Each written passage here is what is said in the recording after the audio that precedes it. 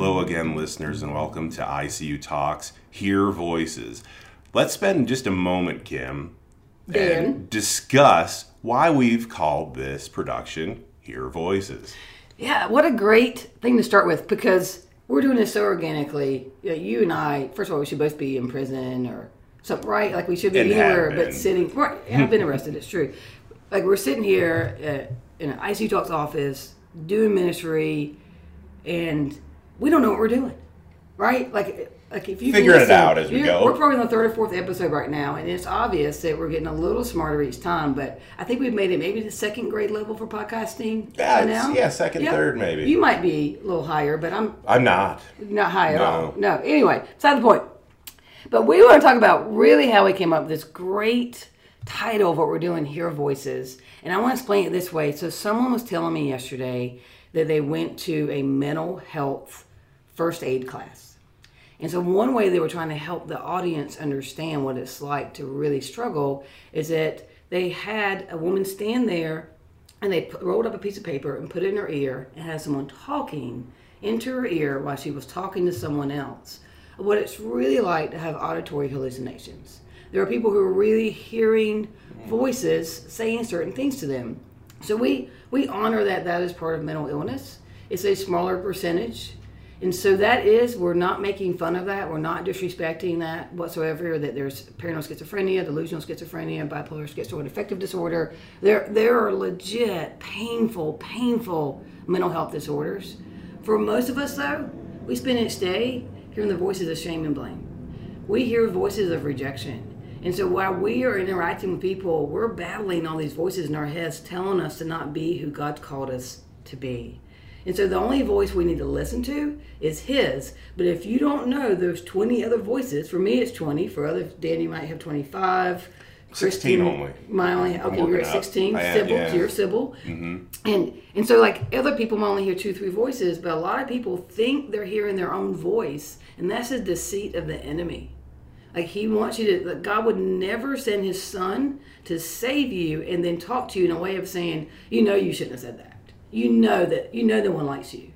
You know that you shouldn't even go to that church. You have nothing to offer. Like God would never talk that way to His precious child.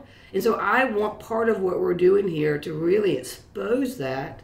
So the only voice we're aiming to hear is God's, but we got to deal with the fact it's not the only voice we hear right now. We have to work to get to a point that that's the only voice that we'll hear and then listen to. Absolutely. So that's why we named it Hear Voices. Yeah. Plus it's clever. Oh, it's very clever. Extremely clever. I did not come up with it, but it's very clever.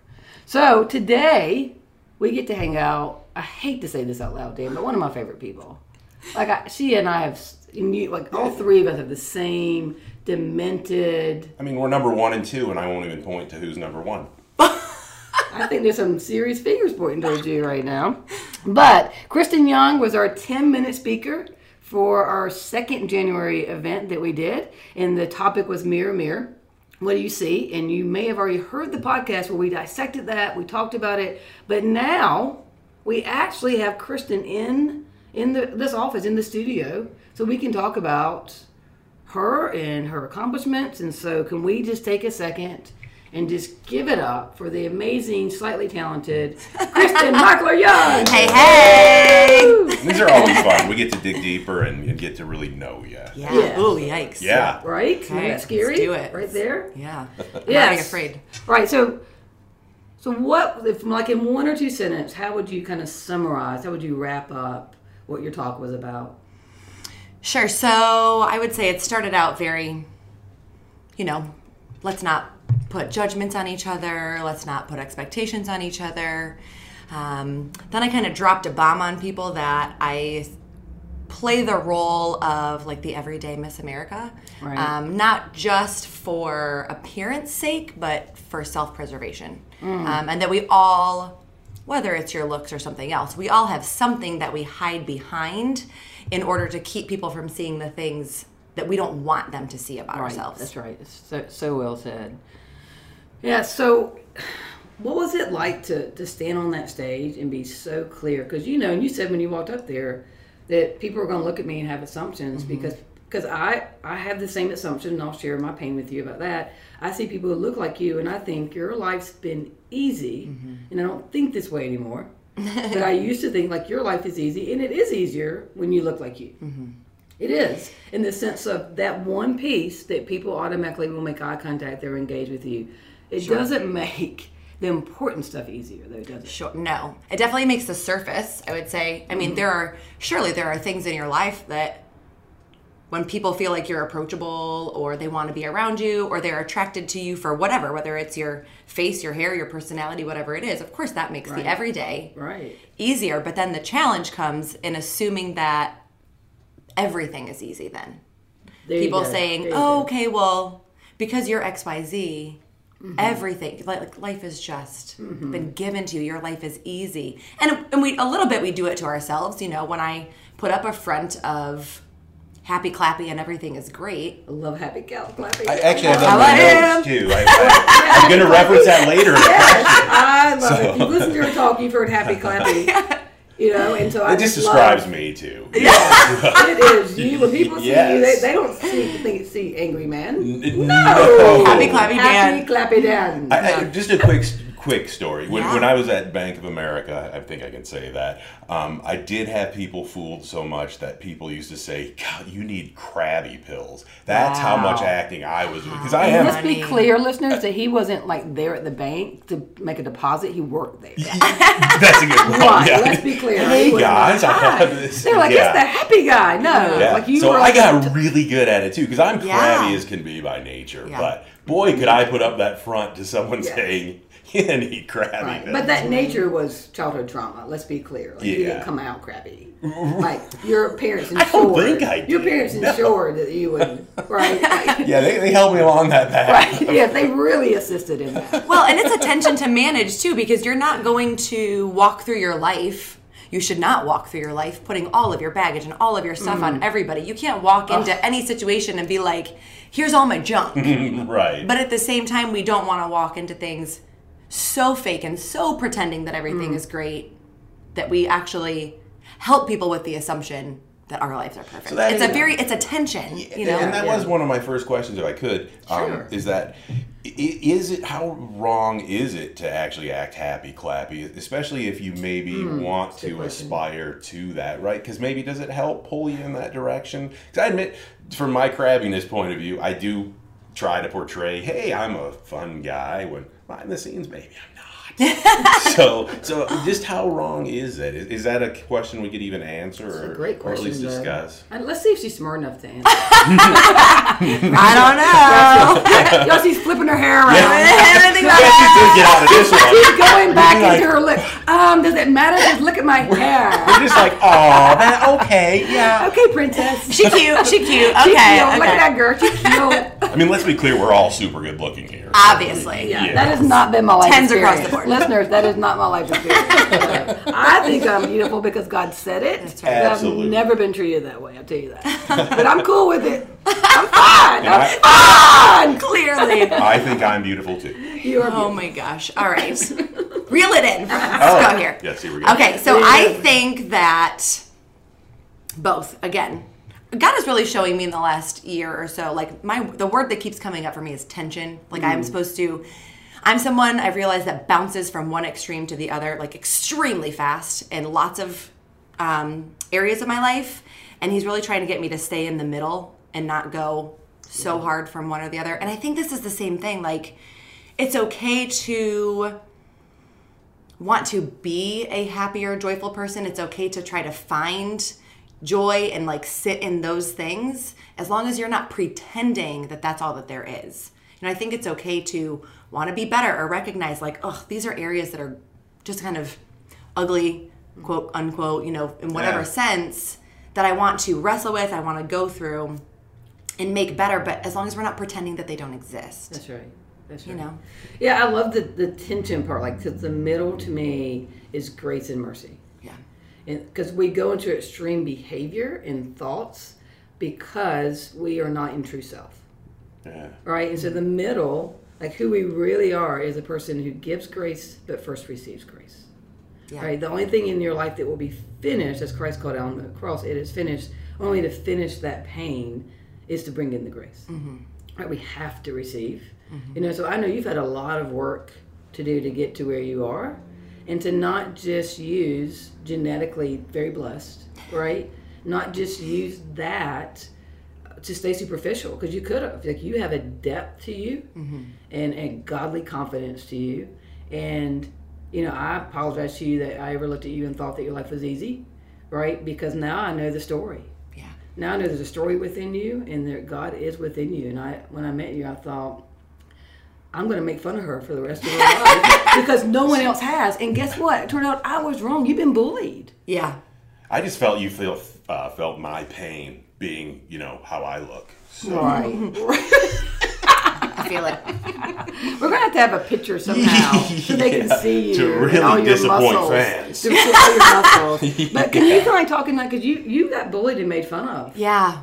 Yeah. And I think a lot of that fast forwards into, kind of what I talked about in my talk too, putting up the walls and the pretending.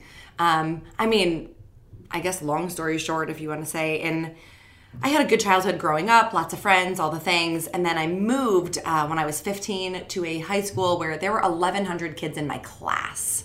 So by the time you're end of sophomore year and you go into a class or a school that's like as large as a small college, it's hard to find, everybody's got a group. So I tried out for cheerleading. I had been a cheerleader at my old school, made the team, and that was my parents thinking, like, hey, we're going to get you into a community. You're going to have a group. Well, I took the place of somebody who had previously been in that group because, tryouts, there's only so many spots. Oh, wow, I didn't know that. I'm thinking that's probably where it all started. Yeah. Because then those people that were supposed to be my team or my community actually were the ones that treated me the worst. Just to my face. Cruel, mean, said horrible things, wrote horrible things, literally dropped me in the middle of a game to the point where my coach was like, physically dropped my body. Like, I didn't hit the floor, but I didn't do the drop right, Yeah. To the point that my coach was like, I know this is dumb, but I can't let you fly. Like, you've got a base. Yeah. You've got to be like on the bottom For your lifting own safety. people. Yeah. She's like, well, and just the sake of, we were a competitive squad. Just for the sake of the routine. Right. Isn't that sad? Like, the thing you wanted to do doesn't happen because of someone else's insecurity. Right. And that was where I started to learn, whether it was some part of me wants to say it was a little bit right, but maybe I took it too far. That was where I started to learn, like, don't let other people control you. I wanted to quit so many times. And I knew my life would be so much easier if I quit because I would be away from these girls that were so mean and hateful. You almost didn't say girls. I almost didn't say girls. These people. But I stayed. And I think on one hand it was good. Men, so true. That's what I meant. That's what. But you stayed. Is that where you got this incredible resiliency from? Because you stayed in it. Yeah, but also then, after high school and then in girl drama, it's just been a theme in my life ever since then. And while on the outside, it looked like I was pushing it away and not letting it get to me. And so it looked like, what is that? However many years ago. 30. 6. I just graduated. It looked like I was being really healthy and strong and not letting this stuff get to me. But what I was actually doing was learning how to build walls so thick and so high that not only did it keep those people out, but it kept out everybody. Well, that includes you. Including myself. When we have walls, we don't get to find out who we really are. Yeah. Right? Like, we'll develop the resiliency and the strength that you can come back to later. But that you won't know who you are because you're just in survival mode. It changes your brain chemistry, your central nervous system. Like, you just walk around just trying to get through the day and not letting anybody notice how much pain you're in. Yeah. And were your parents supportive of you through all this? They were. Okay. Did They were, but I don't think they knew what was happening. And I don't know Okay. why. And I still look back and don't know why. Maybe you weren't letting them know the whole I think and so. My question would be, I guess, is that do parents actually almost hurt in that point? I mean, putting too much pressure on you or making the pressure even worse than to, like, I made the team or whatnot. I think for me, it was more of still trying to protect them. My dad had lost his job. That was why we had moved. Then he lost his mom with a battle to cancer that had lasted a couple of years. There were just lots of things going on. And so And my family was very open. We talked about things if we wanted to. But for some reason, I remember just having this sense of I don't know if I didn't want to burden them with like one more painful thing. You know, there was never a sense of like, hey, don't bring this to us. But for whatever reason, I didn't. And I just kept it to myself to manage. Right. So you made it through high school. Did you go to college like, okay, this is a new beginning? Deuces. I am out of here. Right. Bye. Gang I ain't sign. coming back. Gang sign. Yes. Out. Right? Yes. Right. Yeah. I would get physically sick. Like, not actually throw Yeah. up, but I would get physically sick whenever I would have to come home and pull off that exit ramp. I mean, You just... had a trauma reaction. Whew. Yeah. I was like, I'm going to stay in my house because I cannot see these people. Isn't And the that day my sad? family moved from there, praise Jesus. Crazy, right? Never have to go back again. Isn't that sad, though, because... And I know people do what they can do, but when you're bullying, you're that upset and coming at someone else, like that may be the person who's got a message for you. That may be the person who's going to help you make decisions, have the best friendship with you, and they'll never know. Yeah. Like they never get to know how amazing you are, right? And you still turn out, got to take care of yourself and figure it out, but it's going to be like lifelong friends that will never happen because they let their insecurity control them. Right. Or their initial judgment or their initial assumptions or... whatever. Yeah. Well, I've never met a confident person that puts someone down. Confident people don't have to. Yeah. Like it's a place of shame and insecurity. It's the thing the enemy uses to cause us to hide who we are, right, and to cover up our true self. And so either we come against ourselves or against other people.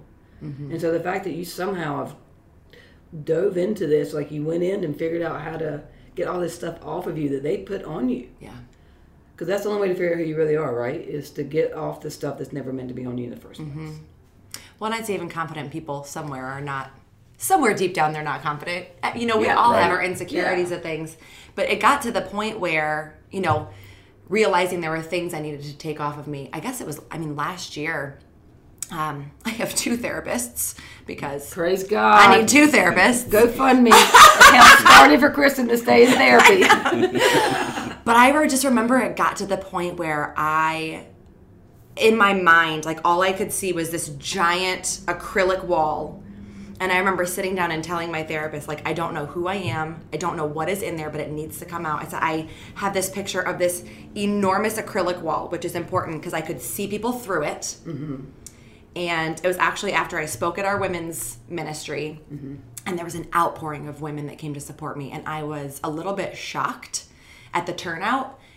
And I remember, like, why am I not feeling loved? Why am I not feeling... Look at all of these women who came just to listen to what I had to say. Right.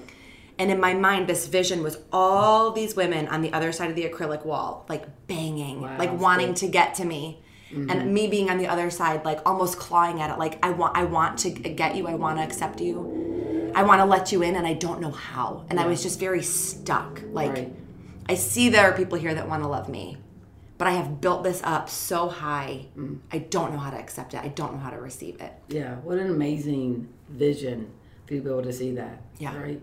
And those women weren't just there to hear you that night. I was speaking to Let's be clear. Yes, that's true. But as long as you got your vision and you got better, then that's good. That's what gives me my confidence. How long ago was that? From a time frame? A year ago, maybe? Oh, okay. I mean, recent. It wasn't that. It's not Maybe not even a year. I'm thinking like in last August? 6 months? Yeah, 6 months. So not that long. Okay. So it did take a while for these issues or hurt feelings to kind of manifest enough that you wanted to seek help then? Is that a fair statement? Okay. Yeah.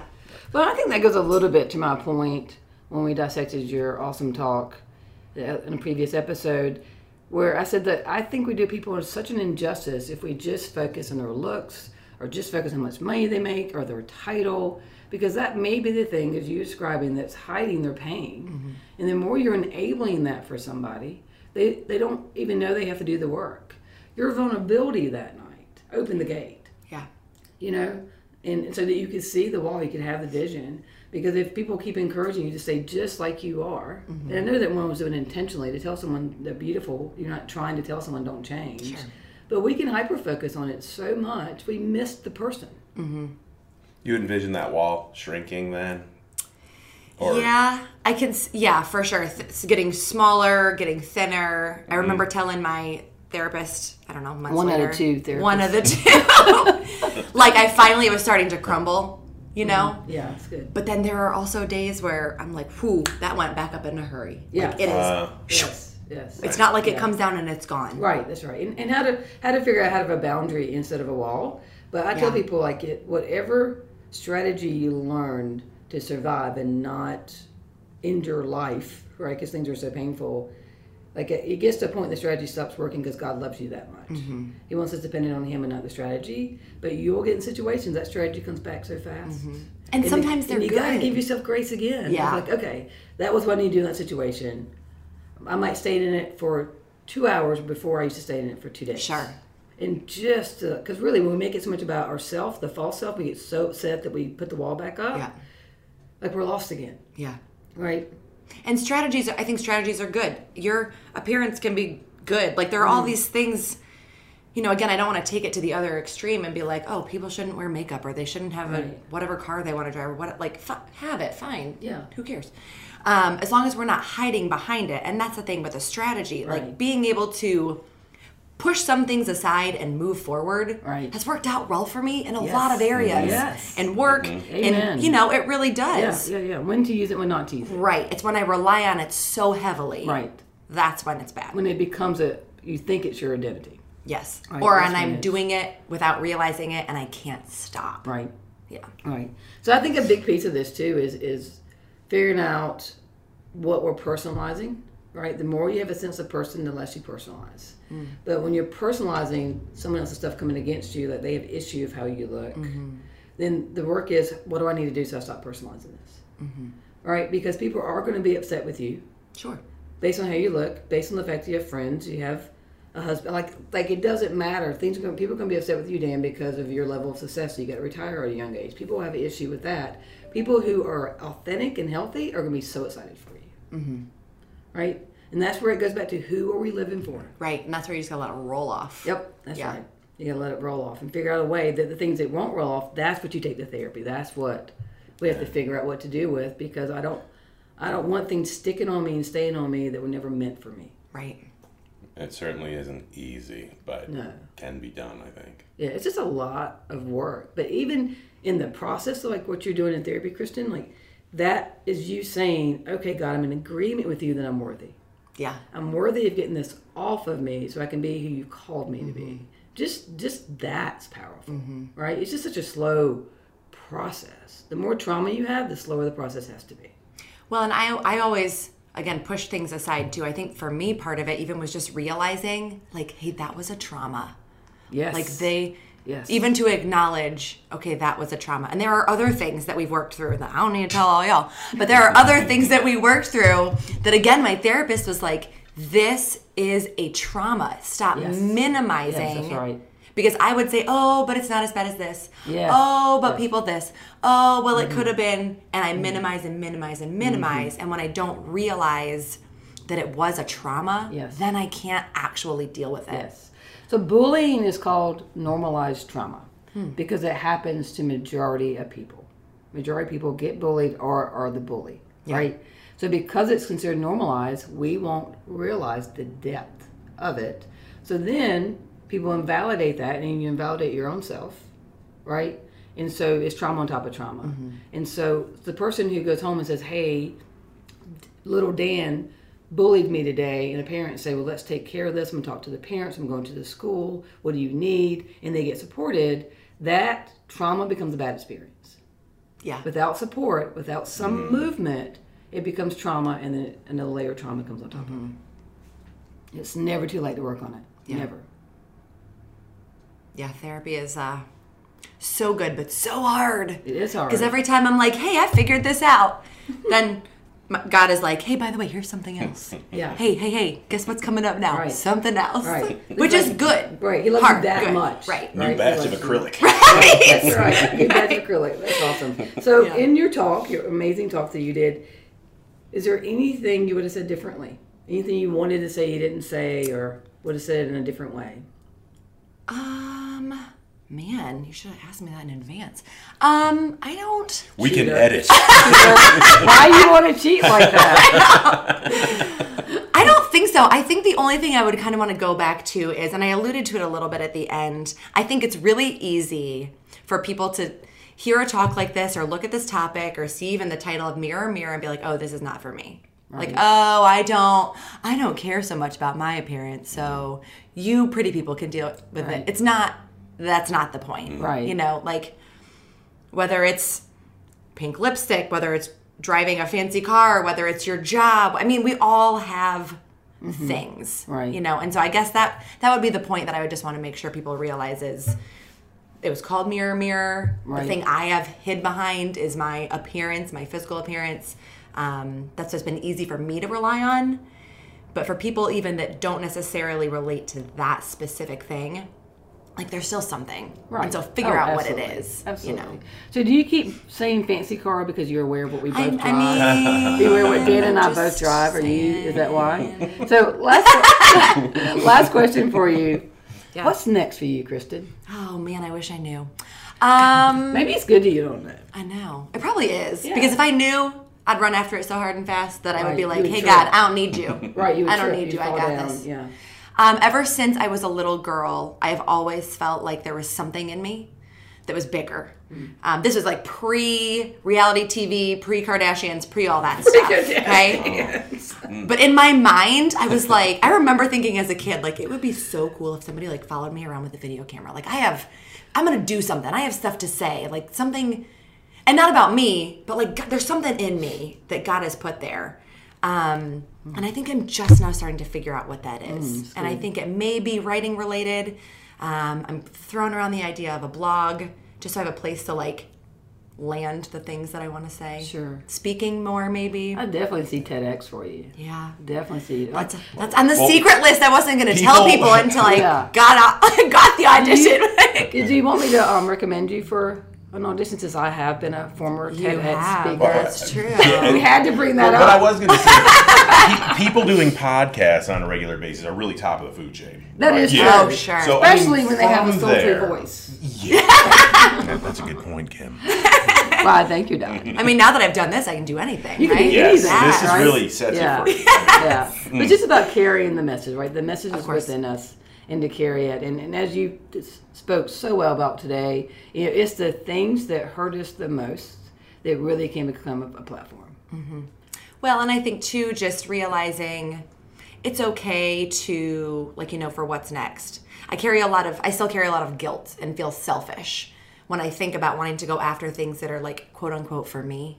Right. But that's where I have to remember, it's not for me, even if it puts me in the spotlight. It's not for me, even if it's my writing. It's not for me, even if it's my voice. Because I just want to say what God has to say. And just maybe there are people or women out there that need like my exact perspective or my sense of humor or the way that I see it. That it's not anything new. They just need to hear it a different way. That's right. Sure. Yeah. So we'll end there. But what she just ended with, we're going to do a little podcast about that, because that is my next talk at icuTalks. It's why it's so important to love oneself or oneself so that you can get to a point that you love self for God's sake. And those are St. Bernard's words. His name. Did he bark them? He barked them up. But it's really true. Like, if you neglect yourself, if we think, I shouldn't be on the stage, I'm not the person to be a witness to that person, I'm not enough, that is not from God. Yeah. And that goes back to, we calling this hear voices. We want to hear God's voice and know it's his voice instead of it's the enemy telling us we're too much or too little. Yeah. Right? So that's what we're about. Thank you, Kristin, coming all the way from South Charlotte to be a part of this. And God bless you. I love you. And we'll be texting later about The Bachelor. Done. Done. Thanks, all.